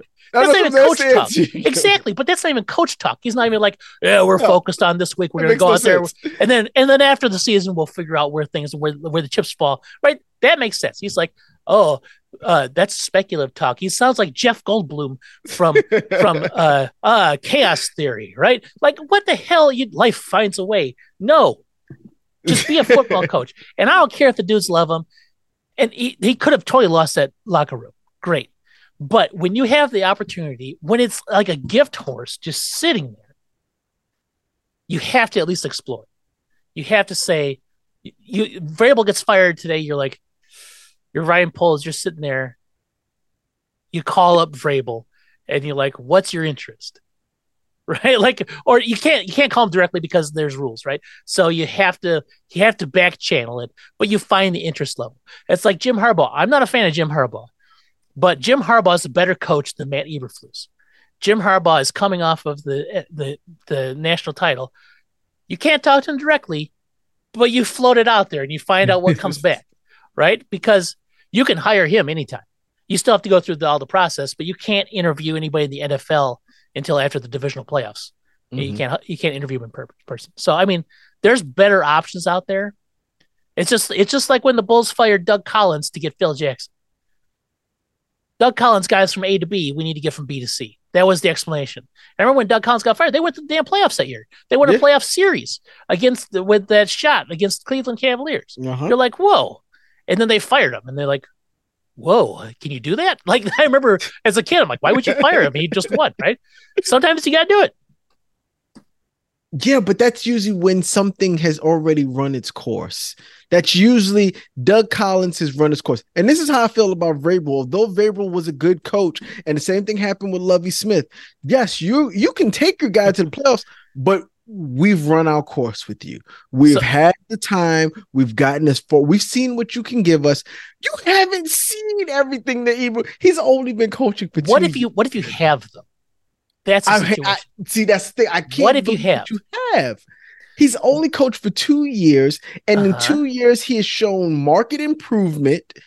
You have to run with him again because maybe he is getting better. Maybe he is getting better at the craft. There's 100% chance. And if he comes back next year, I will. He's your coach. Yeah. He's the coach. You go with it. You'd be like, damn it, Bears, he had an opportunity, right? But now here's the thing. When you like Lovie Smith, there was a point where I agree that Lovie Smith, it was Lovie Smith's time in Chicago, and they won 10 games the year he was fired. Yeah. They were 10-6. And they moved on. They didn't have a plan. They didn't have a plan.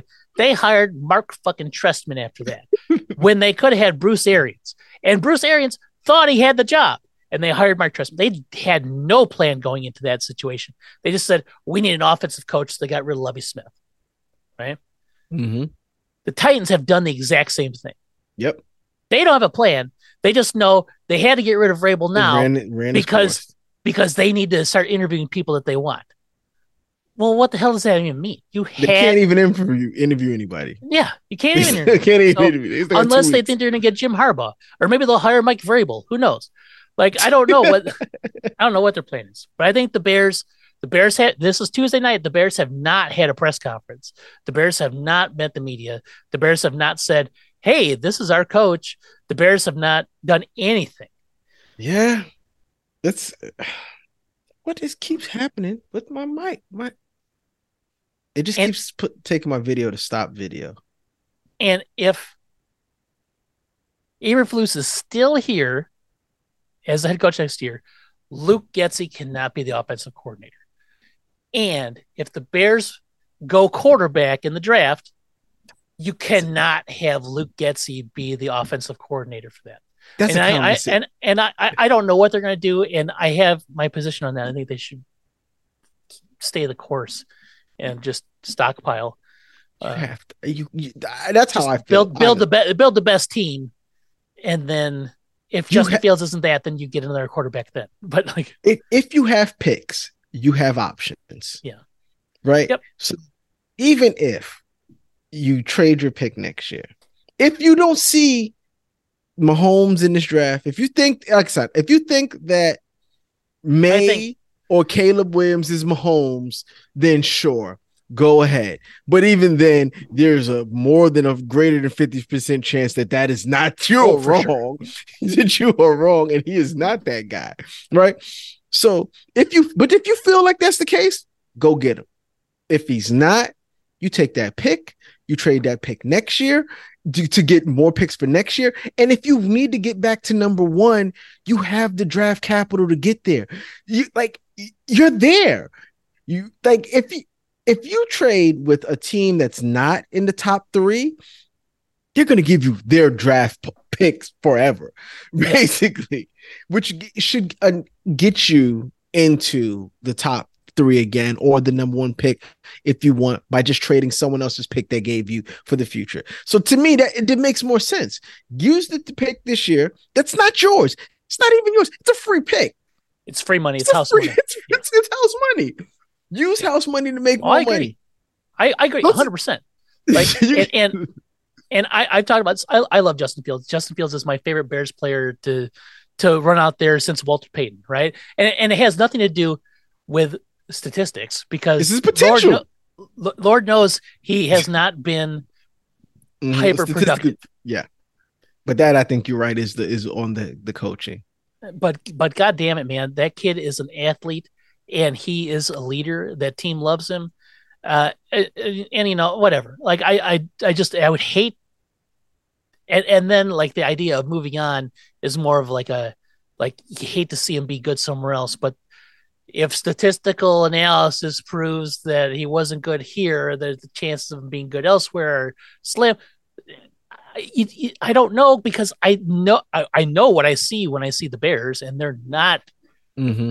They're not a good offensive team. They've never been a good offensive team, no matter who the quarterback is. And it's time that needs to change, but whatever. Oh, man. There's one thing I want to talk about. All right. Quick. It's quick. This could be the last thing.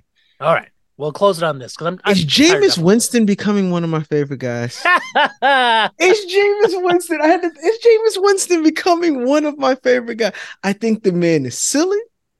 Yes. Sometimes. But he's silly in the right place. He is a team first guy.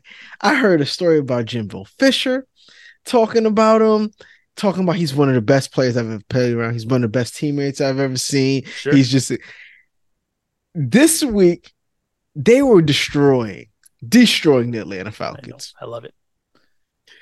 The coach calls in victory formation. Yes. He goes, guys, y'all want to do this victory formation? Guys go, nope. We want to give Jamal a touchdown. Yep. He goes, all right, we're not running this play. Coach calls in the victory formation. He says, no, we did this for our team. And then at the end of the press conference, he said, I feel sorry. He's like, I would like to apologize to our coach, because he didn't make that decision. That was my decision. We decided on the field that we were doing this for us. Yep. I apologize to my coach. I don't apologize to the Falcons. He said, because we ran an interception back to the 1 yard line. If we'd have ran it in for the touchdown, would it make any difference? Yeah. No, we got stopped in the one. We ran a touchdown. And when he said that, I was like, that's a guy. That's a leader.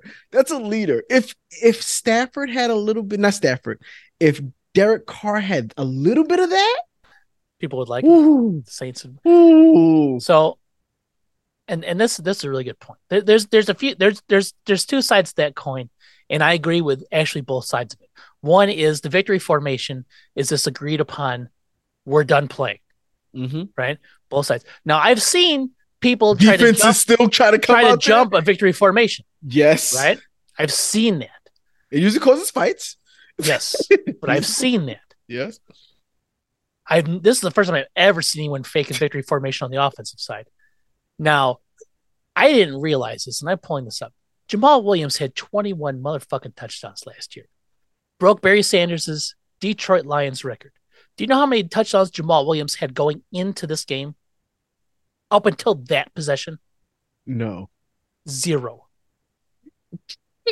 You got to. The man was hired to be the goal line assassin that he is. And they didn't let him do it. That is on Dennis Allen. Right? Now, my favorite part of all of that, I didn't realize that when I saw the highlights of old Artie Smith just yelling at midfield like Yes. Patrick Mahomes, I didn't realize that they'd faked the victory formation. It wasn't until later on that day I was like, ooh, well, whatever. I'm just like, dude, you gotta play football. You can't act like that. You got a team. You gotta make them go out there and play. They run up the score. They run up the score. But I love that the last image of Arthur Smith as the head coach of the Atlanta Falcons is him. Yeah, you motherfucker, just bad mouthing him. Oh, and then there's I don't know who he was, but he was on the Falcons. He's their coach that walks by. He goes, "That's right, motherfucker." He's like screaming at him too. I was like, I love that. I love that as the imagery because that Falcons 3 straight failed seasons, 3 straight 7-9 seasons that ended up with the 10th pick. 3 straight. And they had Kyle Pitts, Drake London, what's Drake London, and Bijan Robinson. 3 top 10 picks. They're all taking the top 10. Mm-hmm. Offensive weapons. Oh, wait, they had one more though in there, didn't they? I can't remember because Kyle Pitts was before. Well, no, Kyle Pitts was taken 4th. Mm-hmm. Whatever. Yeah. So I mean, shoot, 7-9, 7-9, 7-9. Womp womp.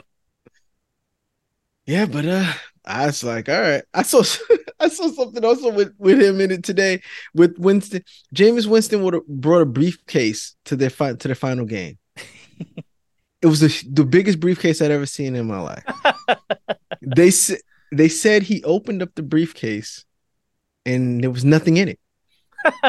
He said, "This is what's standing up between us and greatness. Was nothing. What's in this brief? It was nothing. It was the briefcase was huge. It was a huge briefcase.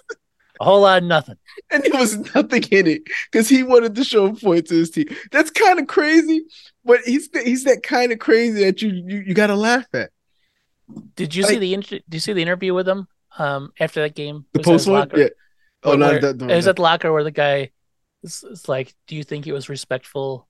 Like, why did you do that? And they were going back and forth, and you could tell the interviewer was trying to be very polite. He's like, "I am respectfully asking you this question," and then James Winston goes, "I am respectfully answering." No, like so they went back and forth. They kept saying the word respect and respectfully back and forth, and the interviewer was so. You could tell he was treading lightly around what he wanted to say, which was to call him a motherfucker, or maybe worse, who knows? And James was just going, "I am respectfully, and I am succeeding at it, telling you it was good." Like I've never liked the dude, mostly because of his college extracurriculars that may or may not have happened, but more likely did. The lightest of them was stealing lobsters the crab from a buffet, right? I could deal with crab legs being stolen, but yeah.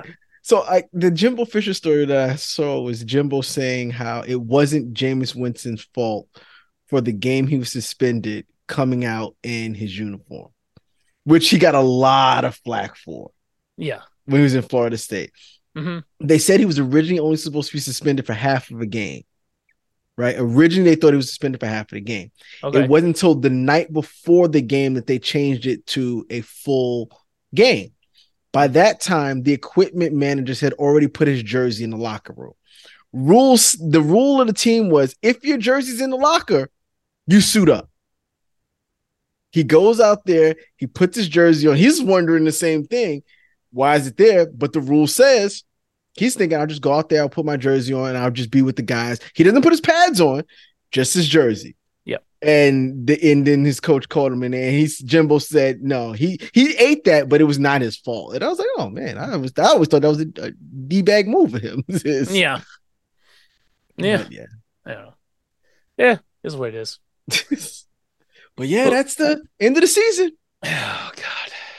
Yep. Yeah. Us non-playoff guys, all we can do is root against our rivals, which is what you did by picking the Cowboys and what I did by picking the Packers and the Bucks. is root against our rivals and make sure that they don't have good seasons. That's what you do as a fan. That's all. That's all you have left. That's all I have left. And when the Packers lose, oh, it'll be great. You'll feel great. You'll feel good about yourself. It's mostly because I live in Wisconsin. When the Cowboys lose, I feel like the 72 Dolphins, and I have to pop champagne when my last rival has been kicked out of the playoffs. What are you gonna do when they're in the Super Bowl against the Ravens? Oh God, I don't. I have to root for the Ravens 100%. That was what a couple years. That was last year. You know how much I had to root for the Kansas City Chiefs? Do you know how? That's tough too. I had to root for the New England Patriots, and they let me down. And they let me down. Well, I will never root for them again unless they go up against the Cowboys. Then I have to root for them again. Yeah. But yeah, that's where we're at. All right, that's where we're at. I guess that's the end. Right? Yeah, that's it. That's it. That's week 19 in a nutshell. You will see us back next week. Where I'll probably talk about the same stuff over and over again. We'll see. We'll know definitively next week. If Eberflus is here another week, they still got more time to fire him. I know. They need to fire him.